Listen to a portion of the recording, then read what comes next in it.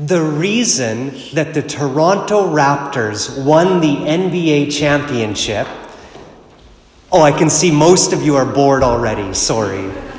I've only been a basketball fan for about the last 2 weeks now, so take this with a grain of salt. The reason that the Toronto Raptors won the NBA championship is Kawhi Leonard. He's the fellow that we traded for last year. Now, of course, any good sports fan would disagree with that statement, and they would say, no, one player can't make the difference between a win and a loss. It's a team effort, isn't it? It's just like the Rough Riders.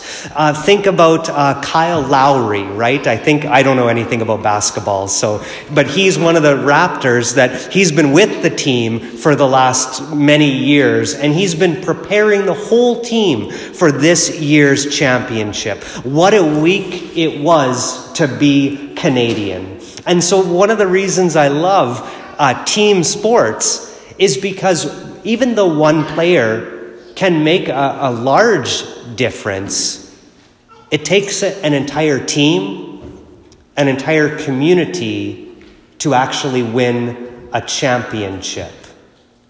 And this is like us. This is why we gather as church as well. It takes a parish to come together. It takes a family. Trinity Sunday then teaches us that God is, yes, he's one, kind of like one team, like the Toronto Raptors, or one parish, but he's three persons in that one God, Father, Son, and Holy Spirit. So God himself is a team, a community, a family, because we can't exist alone. We need to be part of a community and a family. So too God doesn't exist alone. So how then can this understanding of God as Trinity help us in our own family, in our own community? What can God teach us about family?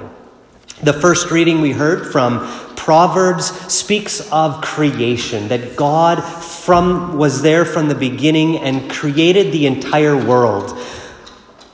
As a family, we are co-creators with God. When you have a child, you are helping God create another human being. We participate in God's creation. And even those of us who don't have children, we can still participate in creation by creating a community together, by creating love in a family, in a parish, in a community, by bringing God's love into this world.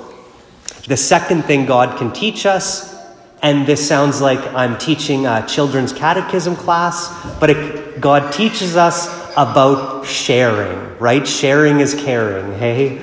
It says in the gospel, Jesus says, all that the Father has is mine. The Father shared everything with the Son. Not just everything, but he shared his entire self with his family, with his Son. For this reason, Jesus says that God will take what is Jesus's and declare it to us. So God shares everything within himself and shares everything of himself with us. Are we sharing with our own family, with our community, with each other? The third thing that the Trinity teaches us is that God in himself is continually praising and blessing in his family, in himself, with the Holy Spirit, with the Son. Do we praise and bless each other? Or do we spend our time as a family cutting each other down? This is another concept for little kids. Have you heard of the compliment sandwich?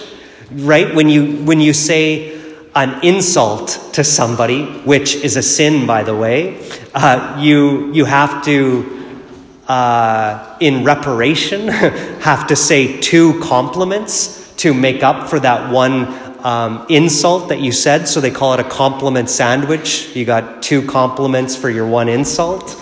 Are we praising and blessing each other like God does? Or are we tearing each other down? And finally, number 4, God is in continual communication with himself, with God the Father, God the Son, and God the Holy Spirit. This is called prayer. Are we in continual prayer with our family? Especially as fathers, as today is Father's Day. And so, may God the Father, the Son, and the Holy Spirit be with all fathers today and with all families, helping each of us to grow every day in this Trinitarian love for each other.